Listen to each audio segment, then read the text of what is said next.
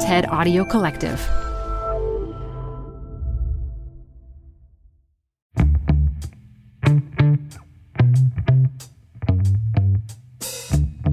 This is Zigzag, a podcast about changing the course of capitalism, journalism, and women's lives. I'm Manoush Zomorodi, and I've got a question for you. When you get an idea, a big one, how does it go from just being a tiny little kernel of insight in the back of your brain to a total game changer? A game changer for you, maybe even the entire world. Since we launched this show 6 months ago, you, dear listeners, have shared a lot of your big ideas with us. Like this one. I want to expose the last bastion of white male good old boys impacting the globe. And I'm dead serious. The maritime industry needs a shakeup. That's Angie. Whoa, she's got a big idea. But is it doable? Maybe next, you or Angie or whoever decide to bounce your idea off a colleague. See what they think. And I'm thinking, this sounds cool. Nice. Your pal Henry likes it. And really, the more you consider it, the better your idea seems to be. It just came at the right moment. It really operates from a different paradigm. So you tell yourself, you got this. You got this. Your big idea is going to change everything.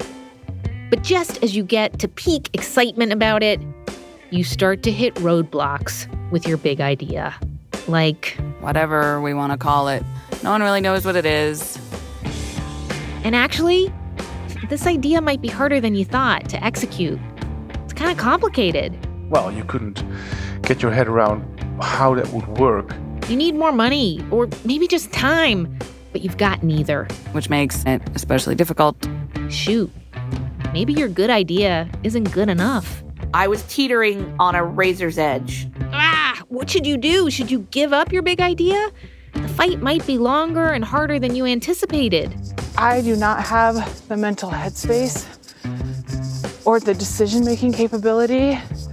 I don't have it within me right now. So you hit the trough of disillusionment, that place where you have to make some very hard decisions. I knew that it was the right thing to do, but I didn't want to do it. We are going to shutter the small business that we started and put it on hiatus. I started a small farm business, and I'm sorry to say that it did not work out for me financially. I struggled with feeling like a failure when I decided to call it quits last year. Your honesty about the struggles in starting a business really made me feel a lot less alone. Yeah, it happens a lot. You try to test out an idea, and it doesn't work. That's one way things can go. 1 out of 5 small businesses in the U.S. fail in their first year. By the end of their 5th year, half of all small businesses fail. I couldn't bring myself to look up the most recent divorce rates or any other fun statistics. The point is, sometimes your big idea, it's just not meant to be. Not now, anyway. But that's not to say it wasn't worth pursuing or that it won't work down the road. Because sometimes, if the timing is right, an idea does work. And not just because it's good. Like you find a business partner who's a whiz at spreadsheets, or suddenly amazing Wi-Fi everywhere means your idea for an app is viable. Or you find an amazing babysitter that your kids love, and you feel okay working longer hours. Suddenly the world, or even just your world, is ready for your big idea. Things, maybe slowly, come together. And you go back to telling yourself, you got this. You got this. But how do you know? What are the signs that an idea, innovation, or big change is worth executing? That it's worth putting in the time and money, or at a certain point, just cutting your losses and moving on?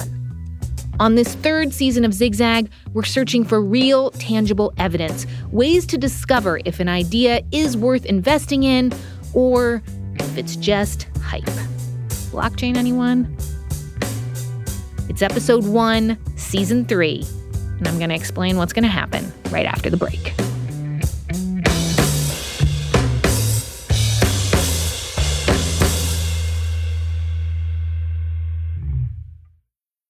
Welcome to the Canva guided meditation for stress at work.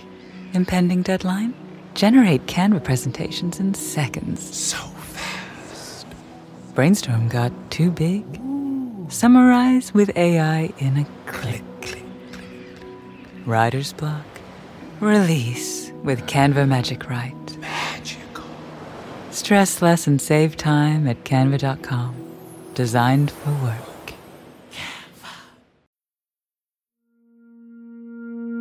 Okay, it's Zigzag, and if it's your first time listening, we are so excited you're here. Just to catch you up, Season 1 was about risk. Me and my co-founder Jen decided to quit our stable public radio jobs to start our own company and be part of a weird experiment using blockchain technology. It is 12 episodes, documentary style, in chapters, perfect for binge listening. It is raw, it is intimate, and way too personal for me to listen back to without cringing just a little bit. Season 2 of Zigzag, nerdy, deep dive, investigative series into trust and information, how tech companies, entrepreneurs, and journalists influence us, and how we can make sure we get good information. Zigzag Season 2 set my brain on fire in a good way. And here's the plan for Season 3. 6 episodes coming at you every other Thursday, bi-weekly. And this season, as I mentioned, is all about understanding the life cycle of an idea. Because we have heard so many stories from you, dear listeners, about business concepts and partnerships and other changes going on in your lives and your communities. And I think we're all struggling professionally and personally with so many unknowns. So we're going to dive into it, figure out how you know when to keep going or how you know when to pull back. And I want to kick things off with the big picture, the woods rather than the trees. There's actually a name for the process that an idea typically goes through. It's called the hype cycle. And it was developed by this woman. I'm Jackie Fenn. I'm an industry analyst at Gartner. And one of the things that I created 25 years ago now was a model called the hype cycle, which talks about how technologies go from initial enthusiasm through a period of disillusionment and then on to eventual productivity. And that's a model that's taken off and is now used in many different areas of technology and management trends. If you've never seen a drawing of the hype cycle before, we'll put a picture of it on our website, zigzagpod.com. But basically, it's not a circle or a cycle at all. It looks like a roller coaster with 5 points graphed on it, mapping out the 5 phases that most big ideas go through. The trigger of innovation, the peak of expectation, the trough of disillusionment, the slope of enlightenment, and finally, the plateau of productivity. One of the first technologies that Jackie mapped on the hype cycle was the web. And she found that people liked how poetic and replicable her model was. So it really started off as just a one-off observation that this is something that happens. And the very first year, we put some example technologies on it. I think we had the information superhighway that year, and wireless communications was one thing on it. And then we actually got feedback from people saying, hey, I like that curve, that really resonated. Are you going to update it next year? Jackie and her colleagues did update it the next year, and every year since. They wrote a book about it.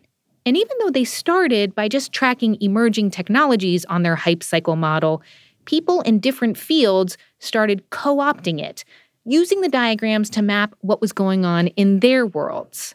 So somebody might create one for bioengineering. Then in the elections, we saw Sarah Palin hype cycle. Different people had picked it up. And I think it's a reflection that the hype cycle is not actually about the technologies and the things going through it. It's about the human response to novelty.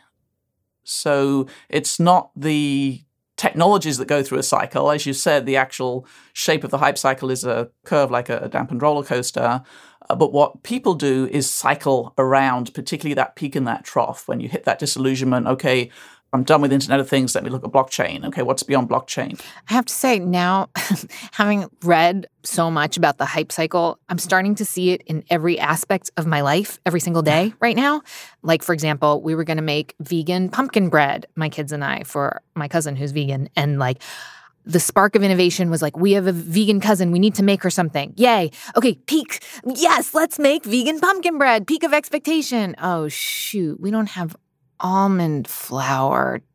Now we have to go to the grocery store. Trough of disillusionment. But then we got the ingredients and we made, it's absurd how I've started to apply this. Absolutely. No, it absolutely applies to projects. Projects inevitably go through. I've heard people say it applies to their personal relationships, right? Do you think people are thinking more about this idea?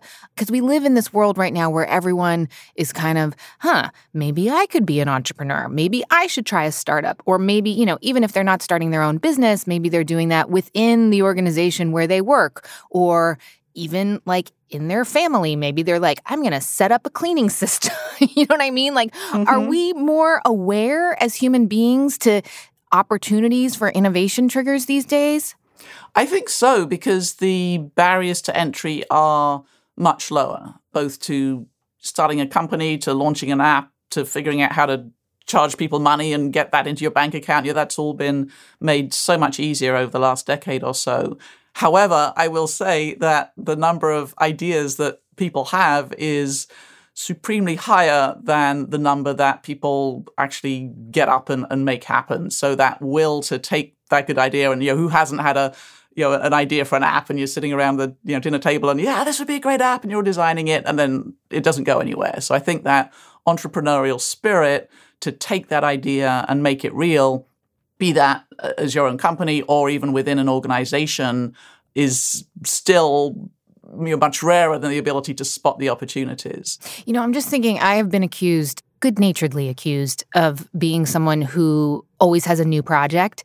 And I'm thinking about my own feelings. I love being at the peak of expectations. It is just exhilarating. It is like being at the top of a roller coaster, and you look out and you can see the whole amusement park, and you have a view that no one else has.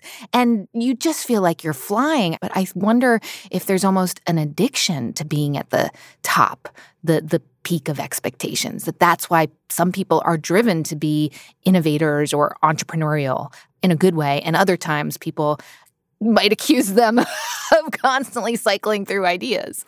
I think that's true. And there is a human attraction to novelty. Your babies will turn towards something that, a new face that appears. It's just innate in us that we are attracted to it, but some more than others. So those who have more towards the kind of risk-seeking side of things are going to be attracted to the next new thing.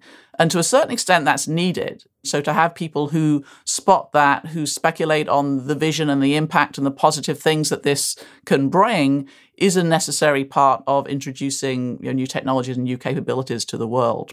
Typically what we see is the early enthusiasm isn't totally misguided. There are situations and environments where all of these capabilities are relevant and work well and can make significant improvements. And as we'll see as we go through the hype cycle, the latter part is that learning curve about what realistically this thing can do, and most importantly, when it works and when it doesn't. Yeah, and actually the next phase of the hype cycle, which has the best name it could possibly have, the trough of disillusionment. Can you tell me about the trough? The trough is that backlash when you've had an effect where people have rushed in and, as I say, companies go in and they adopt it without truly being aware of the implications or the environment that they're introducing it into. And the bigger the peak, the more people get sucked into it. And then perhaps a year or two later, people start to realize that the issues and the challenges and this thing's massively overrun, whatever it might be, and then you get that backlash. So the trough of disillusionment is most often caused by some predictable factors. A really key one that drives and keeps things in the trough sometimes is the usability. Mm-hmm. So this thing works, but will people actually like it and adopt it, the individuals? So is that the moment, of proof, that we need proof that this thing can make us money, or that it will work to solve a problem, or that it does have legs in some way? What we need is a thoughtful application of why we've adopted it. So we actually, a few years ago, we did a survey where we asked clients what technologies they've adopted. And then we had just a simple question. If you've adopted it, how much value did it give you? Low, medium, high?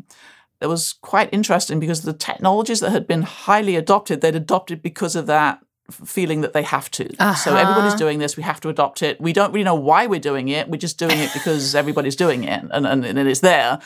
So we have to have new collaboration technology and be on corporate Facebook, whatever it is. We have to do that. Those that were rarer technologies where they made a very conscious decision to buck the trend and say, even though this thing isn't mature yet, we think we need it and we want to apply it. Those are the ones that were getting the higher value because they'd adopted it with a very thoughtful, deliberate mindset versus just going with the flow. I'm feeling a little bit obsessed with that little tiny moment on the hype cycle where I guess something either stays in the trough and dies away, or it makes a turn and it starts to go back up.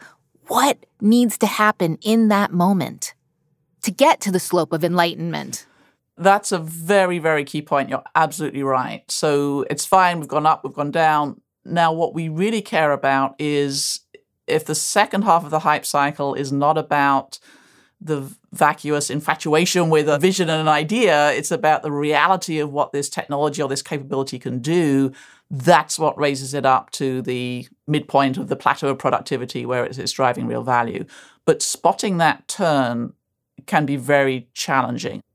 All right, you guys, as you've heard, I'm kind of obsessed with the hype cycle, and I'm starting to see it in every single part of my life, from the work we do here at Stable Genius Productions to blockchain, crypto, vegan pumpkin bread, me and Jen's personal relationships, even in motherhood, I have to say.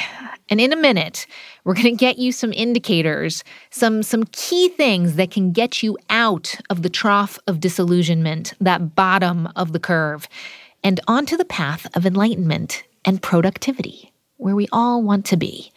The second half of the hype cycle, right after the break. It's Zigzag Season 3, Episode 1, and let's get back to our researcher friend, Jackie Fenn. She's an industry analyst at the research firm Gartner, and she created the concept of the hype cycle. And Jackie says a good idea can only really grow if the soil, the moment, is just right. The overarching issue with the hype cycle is the timing of it. So how long is this going to take? Yes, the internet is an incredible world-changing force, but those who thought it was going to happen in 2 years, in 2000, it takes a little longer for the reality to really develop. I think Paul Saffo was one of the first to say, we overestimate the impact of new technologies in the short term and underestimate their impact in the long term. Yes. So that timing issue is what it's all about. Now, things that might indicate that things are on the rise out of the trough are we see a shift from an emphasis on the core elements of the technology to more of an ecosystem. One of the technologies we were tracking many years ago was push technology as a distinct thing, the ability to push information from a remote server to an individual. Now we would never even talk about that. It's just a part right, of course. Everything we use in our lives, right, is push to us. So looking for the environment that's going to allow a concept or an idea to really take off and exist as part of a broader ecosystem is something we look for. And the other key thing that we alluded to earlier is really understanding when it applies and when there may be different solutions that are just as viable. So not trying to force fit everything into it. Just because you can do something with blockchain doesn't mean you should do it with blockchain. Right. But at some point, we will, as a tech society, understand, this is where it makes sense and this is where we might want to do things a different way. But spotting that, you're absolutely right, is very difficult. So I'm trying. I have a message from a listener named Stephanie who has an interesting story, and I'm wondering if this is an indicator that maybe civil or blockchain or any of these ideas are actually starting to go up the slope. Can I play that to you? Love to. Hi, Manoush and Jen. My name is Stephanie, and I work for a nonprofit. And we don't do a lot of technology, and definitely not a lot of blockchain. But today I was in a meeting where I was being asked to help evaluate the risks and the benefits of engaging in a particular transaction where the compensation would mostly be in a form of cryptocurrency. And if I had been in that meeting 6 months or a year ago, I would have been unable to answer any of those questions in any seemingly logical way. I would have probably had to rely on my knowledge from watching Silicon Valley on HBO. But instead, I was able to ask the most relevant and important questions to help further that along. Like, what kind of token are they offering? Do we even have a crypto wallet? Are we willing to set one up? Are we banking on the fact that when we redeem these tokens, they will have a set value? Have they had their ICO yet? And I feel like you two were my secret weapon in being able to participate in that meeting and being able to be seen as the female in the room who also had a lot of the knowledge about blockchain, which is still really weird to hear coming out of my own mouth. So anyway, I wanted to thank you both very much for having provided me that. And I had no idea that when I started listening, it would have relevance to my daily life or my work. So thank you. Thank you. All right. Jackie, when I first heard that, I was like, look at that. This woman works at a nonprofit and they're talking about blockchain. That must mean that blockchains and tokens are on the slope of enlightenment. It means that people are starting to see the value in it. But now, listening back with you, I'm like, oh no, maybe this is just like peak hype that this what we're describing here. I think that's a wonderful little story there. And I think it does reflect a couple of relevant things. One is the trough does get people smarter about what questions to ask. I think that's a great part of it, that you're not just saying, yes, of course we should do this. You're saying, okay, but here's the things we need to know and we need to understand, because we've seen others be burned by not understanding those things. So the trough can be helpful in that way in driving those right types of questions.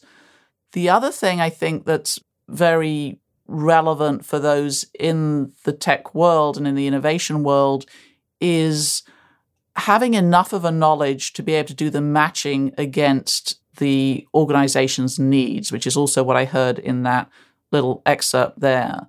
So although you don't want to get carried away and rush in and spend millions on every new technology that comes along, you do need to understand it enough to appreciate what the relevance is and what the right questions are to ask about it, but where it might apply and where not to, because you're constantly trying to match, or here's our space of issues and problems and challenges we have in our organization. Here's our space of opportunities, new things we might do. And what I love is the idea that maybe because of Stephanie's basic knowledge and ability to ask the right questions very early on in any conversation about blockchain at her company, maybe they decided it wasn't for her and they skipped a whole lot of wasted time. Or maybe they were like, actually, it's not right for this project, but it might be right for this other project. Or just basically, as you say, having a more informed conversation earlier. Exactly. Or deciding not now, but let's look again in a year's time. Mm-hmm.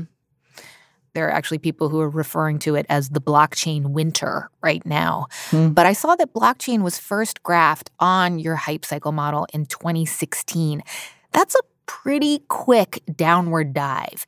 Would you say that new technologies are cycling through the cycle faster and faster, or is that just one example? We've looked at that when we were 20 years into the hype cycle. We did a retrospective on what we've learned from tracking this over time. And I think there's certain types of technology that can move much faster. So capabilities that use the internet and existing infrastructures can move quite rapidly. So they can move pretty fast from the peak and the trough. The interconnectivity and the mass experimentation that's happening around the world do allow things to hit pretty rapidly. So I have a hypothesis, which is that if we are able to inform consumers earlier in the hype cycle with new technology, then maybe we can mitigate some of the broader societal impact which we don't like. So, for example, had Facebook not hovered at the top of the peak of expectations for quite so long because more users, regular people, understood some of the larger implications with misinformation, with having their private data shared with micro-targeted advertisers, that maybe we could have saved Facebook from this trough of disillusionment that I feel that we are in with the social media platform. That's interesting. I think a lot of it is about the transparency. So if we understand what is being done to us and with our information, perhaps we would be more informed consumers and raise the flag earlier, or maybe not. I constantly sell my privacy for $1 off the price of a salmon at the supermarket. We all do that, right. Even though we know it's happening. It's unprecedented social experimentation that's going on. So until some of these things unfold, it's very hard to say, well, if we'd known this earlier, things would have gone differently.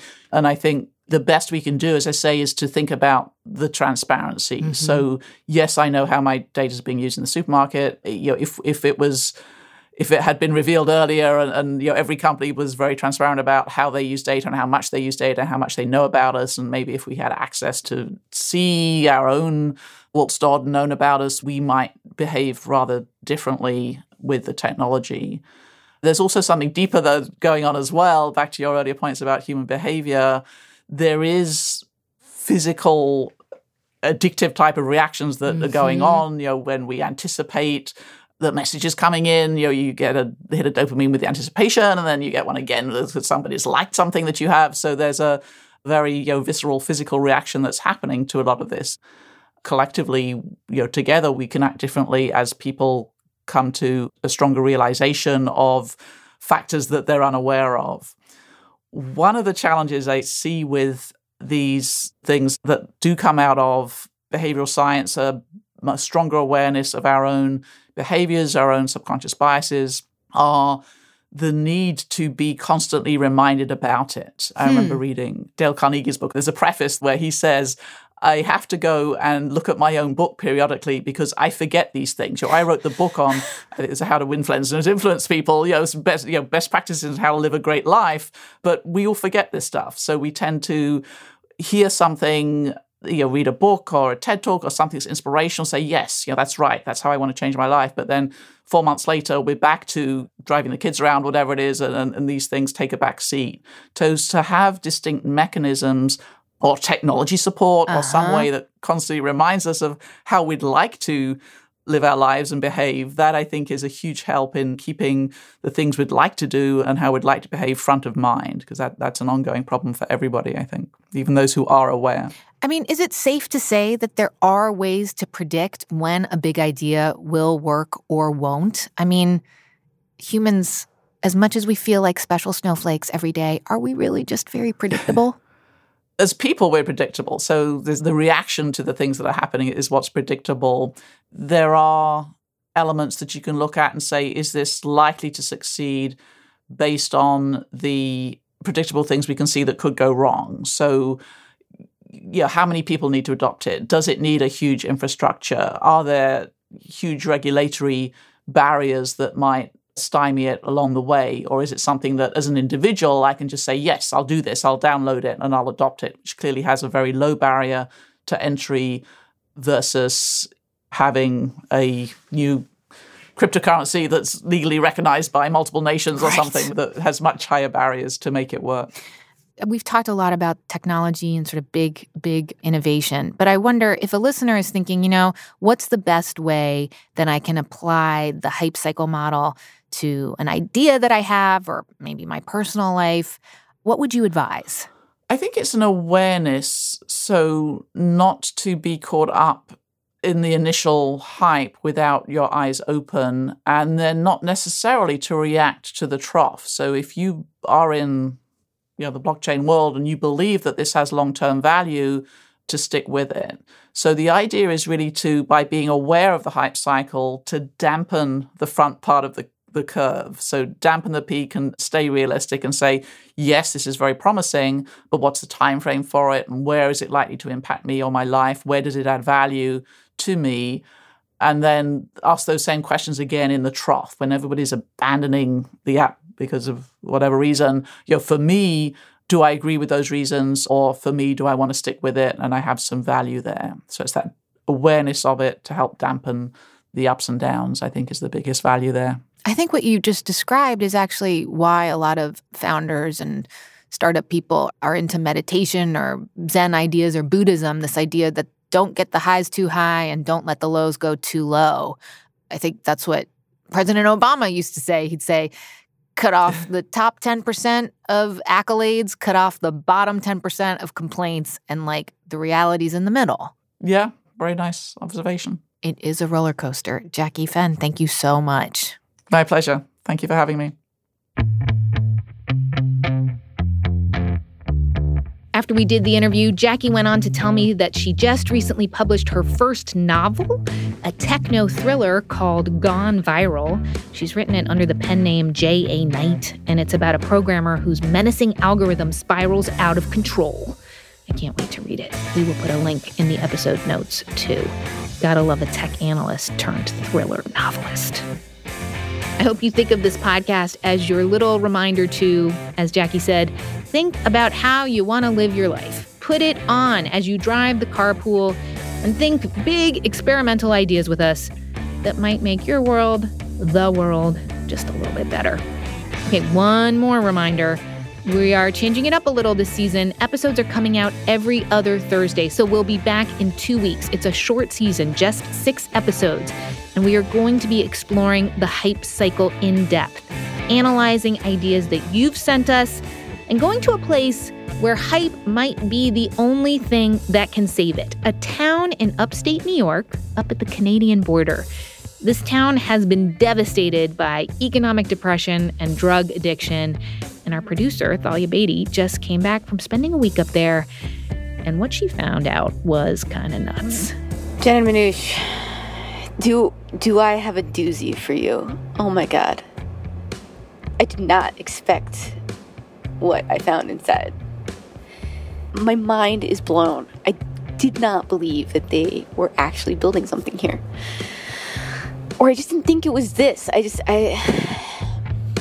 We'll be telling you the story of Messina, New York this season, but we also need you to tell us what's going on in your life and where are you on the hype cycle?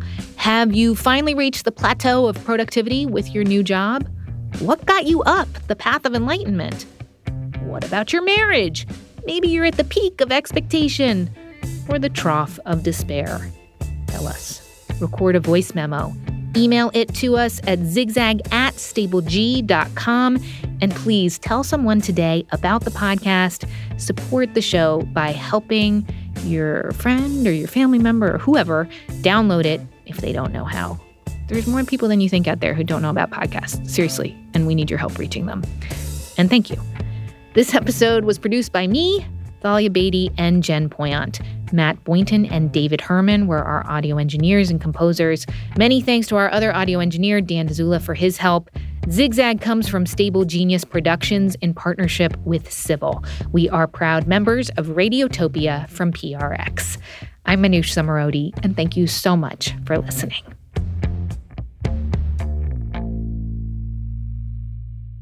Yes, it's on Amazon, again, Gone Viral, and under a pen name of J.A. Knight, K-N-I-G-H-T, and it's available in paperback or on ebook format. Excellent. Why the pen name?